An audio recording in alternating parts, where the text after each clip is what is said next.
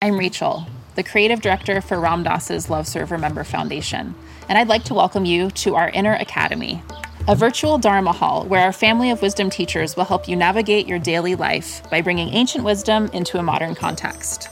With over 200 hours of audio and video teachings, meditations, and practices from teachers like Ram Dass, Krishnadas, Sharon Salzberg, Jack Kornfield, Roshi Joan Halifax, Joseph Goldstein, and many more, the Inner Academy is your core resource for finding balance, presence, and navigating the ups and downs of your daily life. The Inner Academy has guidance for every step of your journey. Choose from an annual or monthly membership and gain access to past and future courses, retreat replays, virtual community, and much more. If you've been familiar with Love Serve Remember Foundation for a while, you'll know that most of our offerings are given freely or on a sliding scale basis. So when you subscribe to the Inner Academy, you're paying it forward and bolstering our ability to continue creating accessible offerings for all in the future, as Ram Dass wished for us to do. Be here now and start your journey with Ram Dass's Inner Academy today. For more, visit ramdass.org/Inner Academy. Worried about letting someone else pick out the perfect avocado for your perfect impress them on the third date guacamole?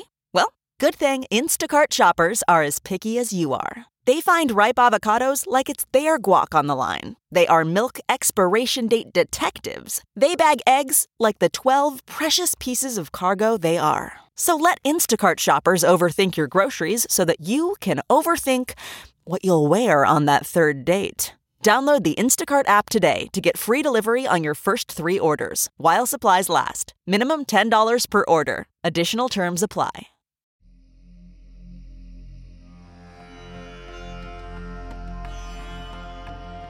Welcome to the Metta Hour with Sharon Salzberg, where Buddhist wisdom meets everyday life. This podcast is brought to you by the Be Here Now Network and features interviews with the top leaders, teachers, and thinkers of the mindfulness movement and beyond. For more information, visit BeHereNowNetwork.com/Sharon.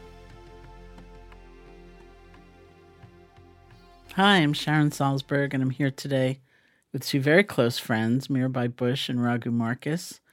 We've gathered together just a little bit of time after the passing of our beloved friend Ram Dass. We're, of course, all feeling the loss of such a close friend, and so many in our community are grieving the loss of their teacher. So I thought it would be really good to come together, both to honor and remember Ram Dass, but also to talk about how we walk through this moment. Mirabai Bush and Raghu Markus, if you don't know them, are both longtime board members of Love Serve Remember, the nonprofit that houses Ram Dass's teachings.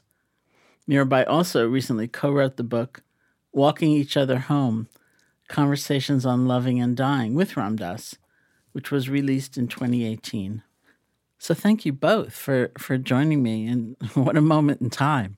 Really? So Mirabai, I know the exact time you first met Ram Dass because I was there. So maybe we'll start with you and then I'll turn it over to you, Raghu. So at the time you were Linda. I was. Yeah. Linda Thurston. I was, and it was in Bodh Gaya in India. Actually, I met you like a few days before by chance on the street in New Delhi. And now people say, how could that have happened? Right. You know? Well, this is all pre-internet. Yeah, I know. So yeah, it really was. Everything was that way. Exactly. So we just bumped into each other. We'd actually been at the same school, but we didn't know each other there. But we'd heard about each other, I think, or something. Anyhow, we met, and you told me that there was going to be this first meditation retreat for Westerners. And I hadn't really gone to India to learn meditation. I just was wandering the world trying to make sense out of the terrible state that the United States was in at that time with the Vietnam War and civil rights. But I thought, well, I'm in India. That might be cool. So I went. And that day when we both arrived in Bodh Gaya, I remember seeing just outside the walls of the vihara, or the monastery, there was this group of guys talking, and they were very animated, and they were all already wearing long, flowing white clothes. And I was, I think, in my hippie clothes from Istanbul, you know. And they looked really incredible. My first thought was like these biblical images of the apostles, you know. So I went closer to hear what was going on. And what I heard was Ram Dass, who was one of these people, trying to decide how many cookies he should buy before we went into the retreat, because there wouldn't be any sweets. And then I thought, everything's going to be okay. Yeah, and then you and I and Joseph Goldstein and so many, Krishnadas and so many others, we sat in meditation for a few months. Yeah. And our lives were changed forever. Yeah. And then Raghu, you know, when I read Parvati's book, you'll have to remind me of the name of it. Love everyone. Love everyone. Thank you. I was really struck by, you know, I mean, what I just said to Mirabai is so true. There was no internet in those days, which would be a natural way. You'd find out, oh, there's this great teacher, you know, down the street, or, you know, in the other part of India. And it's like, it was all the happenstance of the magic of how you found out and who you found out from. But in reading that book, I thought about the radio, which was like the radical way of that time. And that's how you first encountered Ram Dass, right? Yeah, exactly. They wanted, and, you know, it wasn't the internet, but we did have 50,000 watts behind us there in that station in Montreal. So it had real reach for sure. But they wanted me to announce that Ram Dass was giving a lecture at McGill University in Montreal, and I didn't know, I had never heard that name before. You had your own show, is that what it was? Well, I was running the station. I was the program director, and I had a show on the weekends. So it would have been up to me. That's why they sent it to me to say yay or nay in terms of the DJs actually promoting it.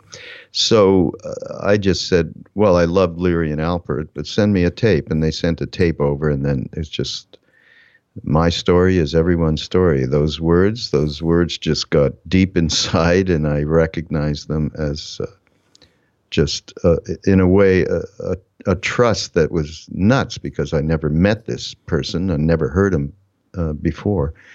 And then I went out and I said, I got to meet this guy. And I went out, and he was staying in Montreal in a duplex. And he was actually staying with, of course, old-time satsang and close friends of ours, and my first wife, Parvati Markus, who wrote this book, and Radha Baum, of all things, which I didn't find out till later. But anyhow, he opened the door and let me in. And I've been telling this story often, related to the movie that we've done around Ram Dass called Becoming Nobody. And it was my reference point to what that really means, because in the moment that I met Ram Dass, he put Richard Alpert aside, he put Ram Dass aside. And, you know, we all know this. Anybody who's ever encountered him, where he just encounters you with his eyes, and it's like there is no one else in the universe, just you. And he is completely embracing and giving full attention to you. So that, to me, was the shining example of becoming nobody. He did that from that first second that I met him, and he did it till the last second, when just a few weeks ago when I left Maui. And he just became extraordinarily present in a way that was like just overwhelming experience of unconditional love, really. And so that was that's his legacy throughout his life. He's done that I am, as in my role as the director of Love Serve Remember Foundation, I am seeing the mail coming in, the emails and regular mail. And it's extraordinary just how many people I owe him everything. And it's the same thing I say. Just for what he gave was so profound.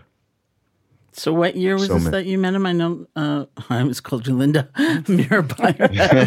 January of 1971.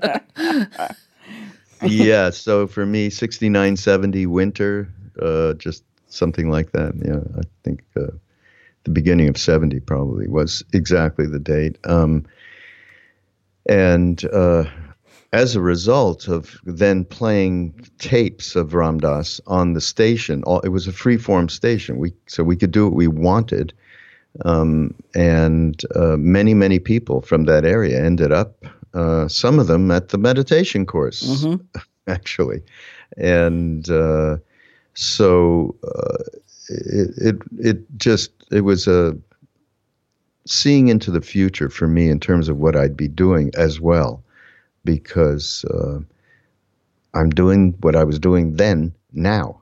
I'm doing the same thing, which is just sharing Ram Dass and all of the teachers that we've been associated with and close to for all of these years. Now, of course, through the vehicle of the magic of the web. So, yeah, that was quite a meeting for me in that moment. Well, Mirabai, now thinking about this book, which will have been Ram Dass's last book, perhaps, unless Raghu takes the archives of something and makes another book. No. He's going to, he had been working on with Rameshwar Das for years. They have been working on a memoir, and that will be coming out at the beginning of 2021. Okay, so Mirabai, the penultimate book, perhaps. I'm thinking of Trungpa Rinpoche, where they seem still writing from the grave, you know. And so death was the topic, and from a lot of different angles, I'm sure. So, did you write about grief in that?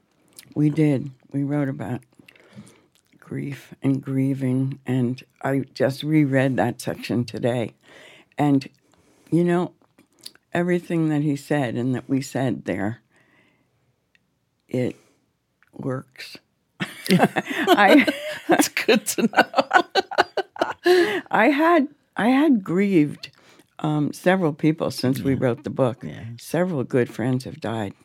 And but of course this was the biggest one, and I just, Ram Dass knew so much about grieving. I didn't know so much.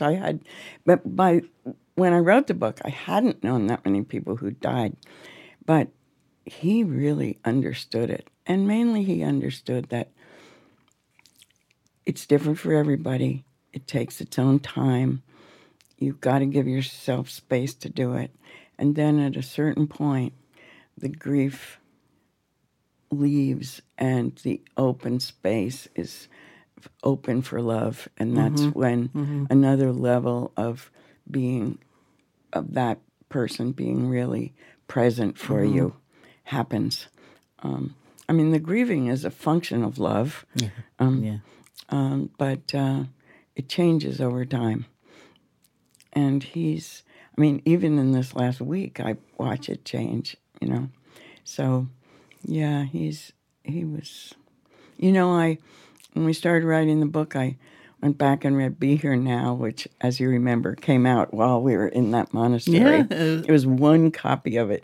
Now, in these days of you know, like limitless copies of everything, the idea that there was one copy in a box, and then we had to pass it around. And but I went back to it when I was writing this book with him, and I read what he had said there on dying.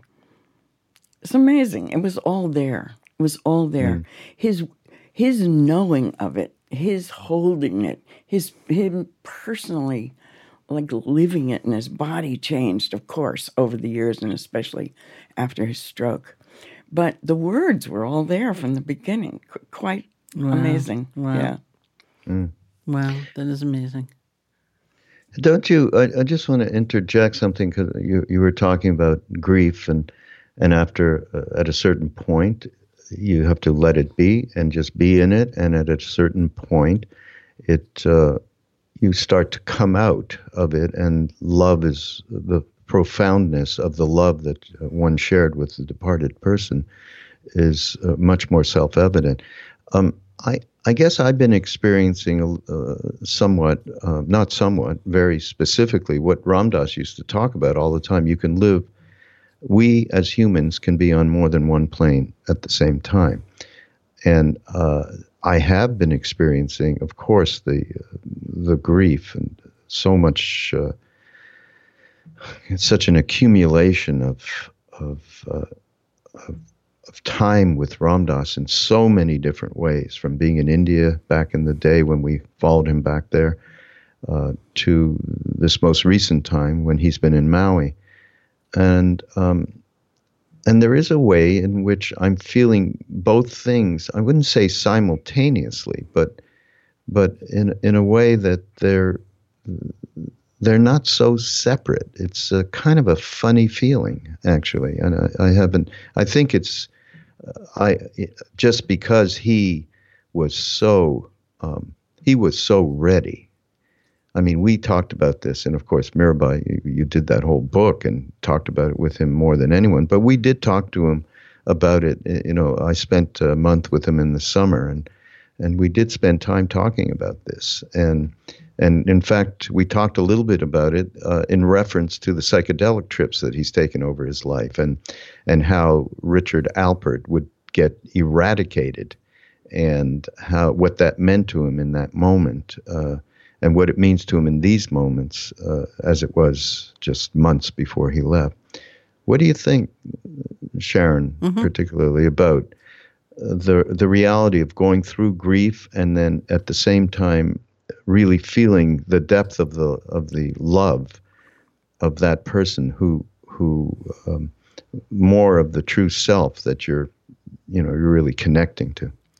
Well, I mean, I think, just like Mirabai said, the grief is a sign of the love, but it, as the kind of state of, being shattered, or the sense of loss is maybe the most overwhelming thing at times. But then we touch something different. Actually, you, Raghu, gave me my map in a way. As you know, I think, and many people know, I've been spending some time lately in communities of people affected by gun violence. And I can remember I was watching the live stream of something where this man, Fred Gutenberg, who lost his daughter at Parkland, was speaking, and he said, actually Joe Biden gave him the map after he lost his daughter. He said, look for meaning every day. And he said, that's how I survive, and so his expression of meaning, I mean, many of the parents have foundations for their kids. So in his case, his daughter was a dancer, so there are dance scholarships, and then, of course, there's gun laws. And, look for meaning. And he said, that's the map. Yeah. And I remember when I found out Ram Dass had died, I went next door to my friend, my colleague, Joseph Goldstein. We live in the duplex, to tell him, but Mirabai was on the phone with him already. So he looked up at me and he said, Ram Dass died. And I said, well, I know. That's why I came over here, So he put her on speakerphone, and then as soon as she hung up, you, Raghu, called, and he put you on speakerphone. And you said something in that conversation like he was serving people till his last breath. He was taking care. He was thinking of other people till his last breath. And I thought, okay, that's my map. That's my inspiration. That's great. Every day. When I asked him about, we did a section on regrets and letting go before you die, and I asked him if he had any regrets, and I thought he was going to say, as he would have or did in the past, like, oh, no, that's psychological. I don't have regrets, But he didn't say that. He said, yeah, I have two. The first is that whenever I start talking about Ram Dass, I talk in that really slow voice, Lots of pauses. He said the first is that I regret not being able to be a vehicle for Maharaji's teachings anymore. And that was very sweet to put it that way, And then he said, and I regret that my death is going to make a lot of people sad, and I don't want to do that. Mm-hmm. And I know in the past many times he would say, especially around goodbyes, he said, don't waste your time being sad. We'll see each other again or we won't, But it was very tender. Yeah. Here's something else for everybody's map. You just said something that triggered me. You guys know that I spend time in India a lot and spend time with this a jungle Baba, and somebody asked him a question about loved ones departing and how to handle it, and talking about grief and just what we're talking about right now. And he said, you got to be kind and tell your soul. And in Hindi, the expression is "Fir milenge," we will meet again. It's okay, we will meet again. And I just love that. That's been my mantra here since one of them since Ram Dass left. We will meet again. In the soul pod. Yeah. Well, for many people, like myself, for example, unlike for the two of you, I never met his guru, named Kareli Baba, in the body. Mm-hmm. And so when you say Ram Dass had some regret about not being able to transmit or help people, it's such a powerful moment in time, given that so many people have been influenced by his guru, never having met him, and now there's a legacy. Yes, of course. Yeah. Yes. And just to say, of course, he's completely wrong. He was wrong, and the reality is, it is all happening and moving forward. We are part of the inundation. Is how do we continue to share with you all, and Ram Dass will be shared for a long time to come. That's for sure. Yeah, I mean, it's the thought of a legacy is such a strange thought, because one just lives one's life, and there's like that immediate sense of, I was at Ram Dass's house once when he was living in California and with Joseph and a bunch of people, and he was like, not answering the phone, I'm not going to see anybody but you guys, we're just going to spend this time together. And then he got a message, and it was the answering machine days. And right. So everyone could hear this message that was coming through. Hi, I got your number. You don't know me. And, and I'm really sad and nothing's working. And I just don't know if it's worth living. And his hand went out. He picked up that phone, and he had a conversation with somebody. And, it was kind of this remarkable moment in time where you just saw, okay, he's going to be completely responsive. And it's been so interesting for me. Like, I was home in Barrie, Mass, when I'd heard he died, and then I was working on my taxes on my desktop computer for days. Death and taxes. And the notifications kept coming in on my desktop. CNN, Ram Dass, Eastern Guru dies. And it was just like to see even vaguely just the reach of his influence. And, because I just knew him in that personal way. Yeah. Not the foundation or. Mm-hmm. Yeah.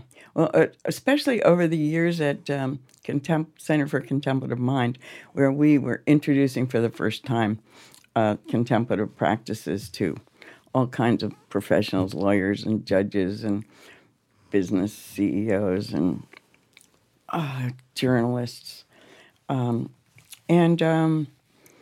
I meet people who seemed completely into their role as a leader of something in society, And so often people would say, they would come up to me privately and say, Ram Dass changed my life. Yeah. Sometimes I realized I had the thought, he maybe didn't quite change it enough. No, but there, it always was amazing to me wherever I would go.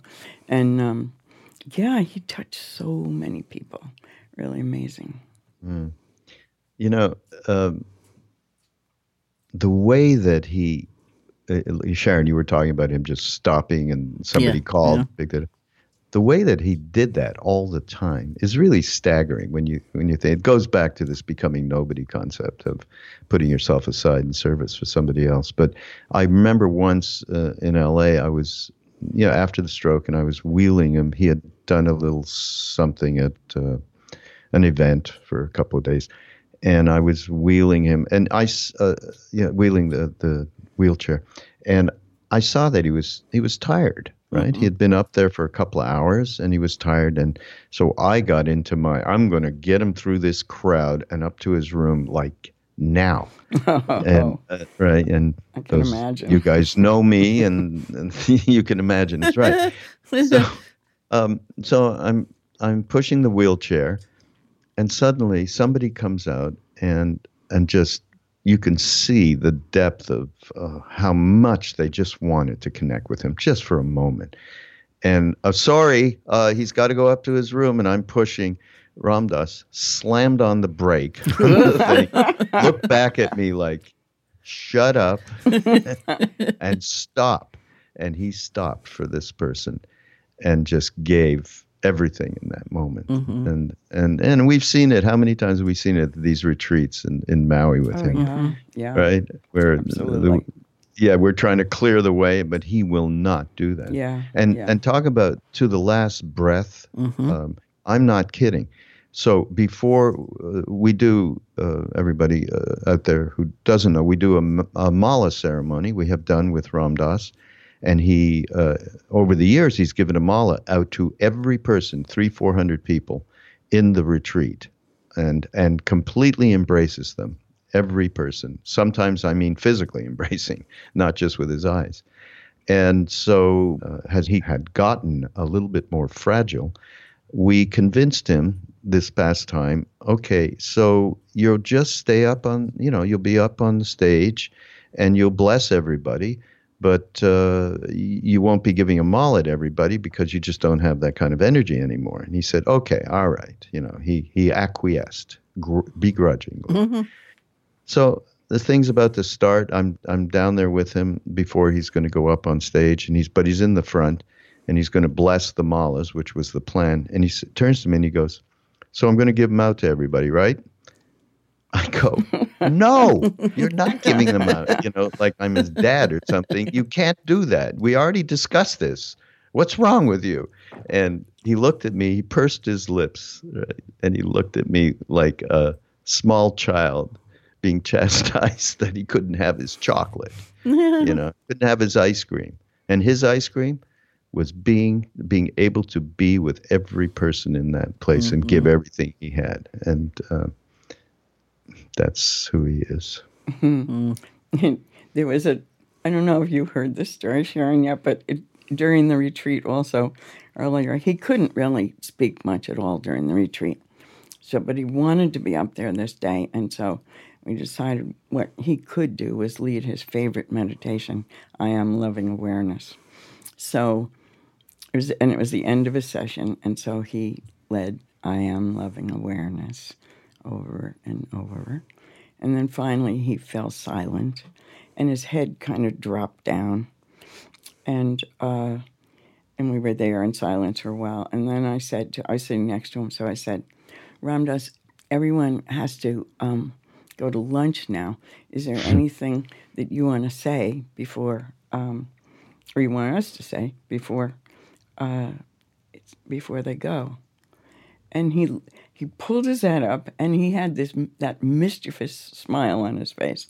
And he lifted up his hand, his one hand that works, and he gave this little wave. And there were 400 people in the place, and every person spontaneously waved back. Oh, it was so great. And then he waved again. So he did it like 3 or 4 times, and then at the end he said, conducting a symphony of love. Oh, Great. that's so beautiful. It was. Yeah. That's so beautiful. I mean, one of the things that always struck me after Ram Dass had the stroke, which was what, 1997, I think so. was, if you watch, like in this most recent movie, which had a lot of footage pre-stroke, his superpower was really words. You Yes. know, his articulation was beyond imagination. It was really like a golden tongue. And then he had the stroke, and it was such a struggle to find the words. And I thought, he got up there anyway. Yeah. You know, he didn't like hide away or, Yeah. say, well, I've lost it now. You know, I'm a fraction of what I once was. You know, I can't appear in front of people. It was like, he was just out there, and it didn't feel like he was embarrassed or, and as you know, both of you, being on the stage with him when there'd be one of those pauses and you knew damn well what he was trying to say, and it was so tempting just to provide the word, and I can't do that. I have to say it quietly, let him find it. That reminds me. He hated that when we stopped doing that like about a minute after the stroke. So we were writing a part about aging in the book, and so I asked him. I said, "Do you feel old?" And he said, "No, I identify with my soul. I don't feel old. I feel eternal." But he said, but yesterday when we were on that phone conversation, I was being interviewed by a journalist, and a friend of mine was on the call too. And when I would stop for words, she would finish the sentence, and he said, "That made me feel old." And I said, but you, how do you usually feel? And he said, "I feel fucking rad." And just the day before, someone had said that he thought Ram Dass was fucking rad, and Ram Dass had to ask his caregivers, What does that mean? What does that mean? And then it became part of his vocabulary in 24 hours. That's fantastic. Well, Raghu, you run this network. Can we use that word on the network? Yeah. No FCC problems. Nope. He's in charge. It's okay. He's in charge. If Raghu says this is okay, it's okay. Yeah, we're okay. All of what we're talking about right now and what you're pointing out, when you say he did not have any qualms about getting up there, even though he had a fraction of the ability to express that he used to. And so I think courage comes into this big time. I mean, Ram Dass had such a huge, courageous heart and undefended heart. And he was not going to hide away ever. And this is, and at the same time, though, he was absolutely honest about everything. Like he would, sometimes he would get mad at people who were wanting to help him, and in any way, even if it was just eating food or whatever it may be. And he'd get angry, and he would talk about how it was so difficult to surrender to having people take care of him. All the way through. He'd give you that look, okay, keep your hand out of this, okay? And he, one time at a retreat, again, I was pushing the wheelchair, and it was on the Big Island, Mirabai, I can't remember. Oh, yeah.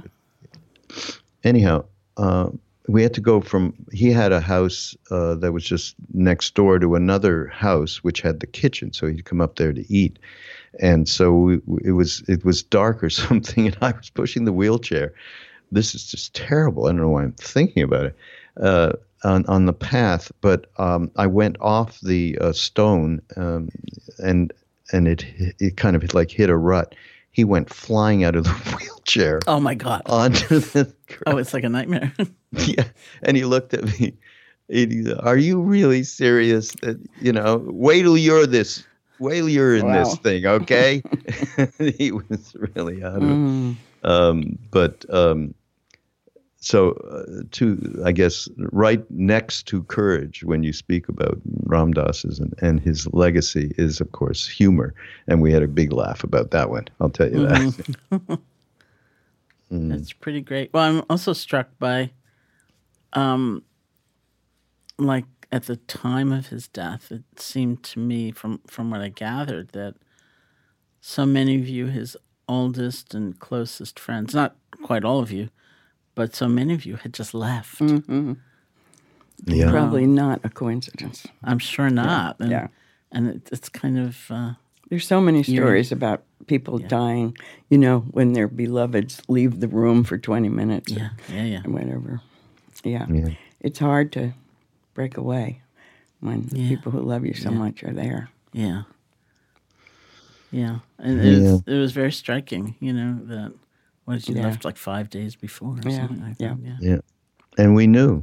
We knew. I mean, just seeing that body which had become so skeletal and how difficult everything was and how much pain it was in.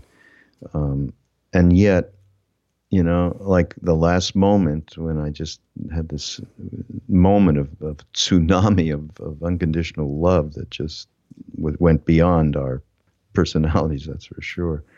And I walked out of there, and I look back and I go, and I wasn't thinking that with that momentous event and how I knew how fragile he was. I wasn't thinking, why didn't I turn around and say, wait, I don't have to go anywhere right now? Of course, this is Monday morning quarterback kind of stuff, and the reality is, whoever was supposed to be there was perfect in that moment. But yeah, most of us left. Yeah, but, we thought so many times over the years that he couldn't go on, Yeah. And in the spring, we really thought he was dying. I had never done this. I jumped on a plane like 8 hours after I heard that he was dying and went to Maui and got there, and it really seemed like he was dying. He was in the bed. He was so pale, and he was just breathing in a strange way. And then they gave him some, I forget if they changed his meds or they gave him saline solution, something for some hours. And so then the next morning, he came down to breakfast. And so I said... It's so nice of you to visit Mirabai. I said, Ram Dass. I just got I just got a text from Zach Leary, Tim's son. I said... he wants to know how you are. What should I tell him? He said, tell him I was dying and I changed my mind. I